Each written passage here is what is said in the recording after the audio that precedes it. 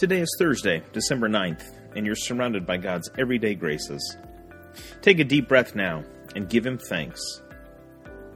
Psalm 16:2. I have no good apart from you.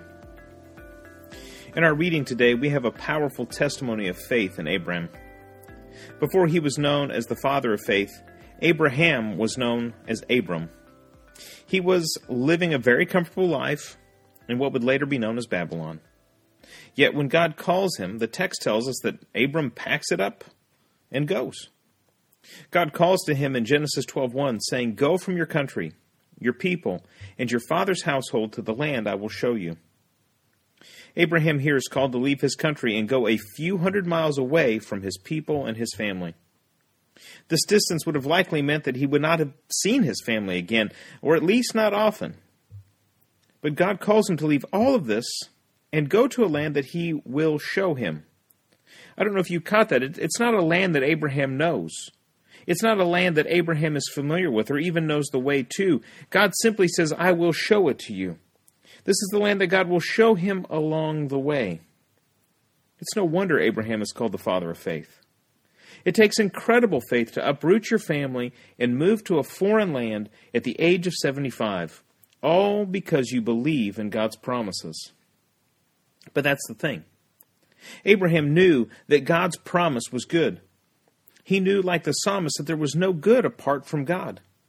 Here's what God told Abraham was waiting for him in this new land. He said, I will make you into a great nation, and I will bless you. I will make your name great, and you will be a blessing. I will bless those who bless you, and whoever curses you I will curse. And all peoples on earth will be blessed through you.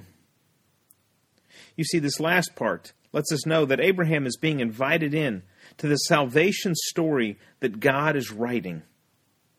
Abraham may have come from a wealthy family, and we know that because of the stuff that he takes with him. And we know that his life was comfortable based on the staff that travels with him. Yet Abraham sees this invitation, and he doesn't count his comfort or wealth as good when compared to what God is inviting him into.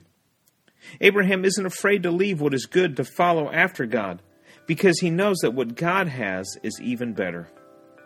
So today, let us take courage from Abraham's story to follow after God, knowing that we will never be disappointed, because I have no good apart from you. I have no good apart from you. I have no good apart from you.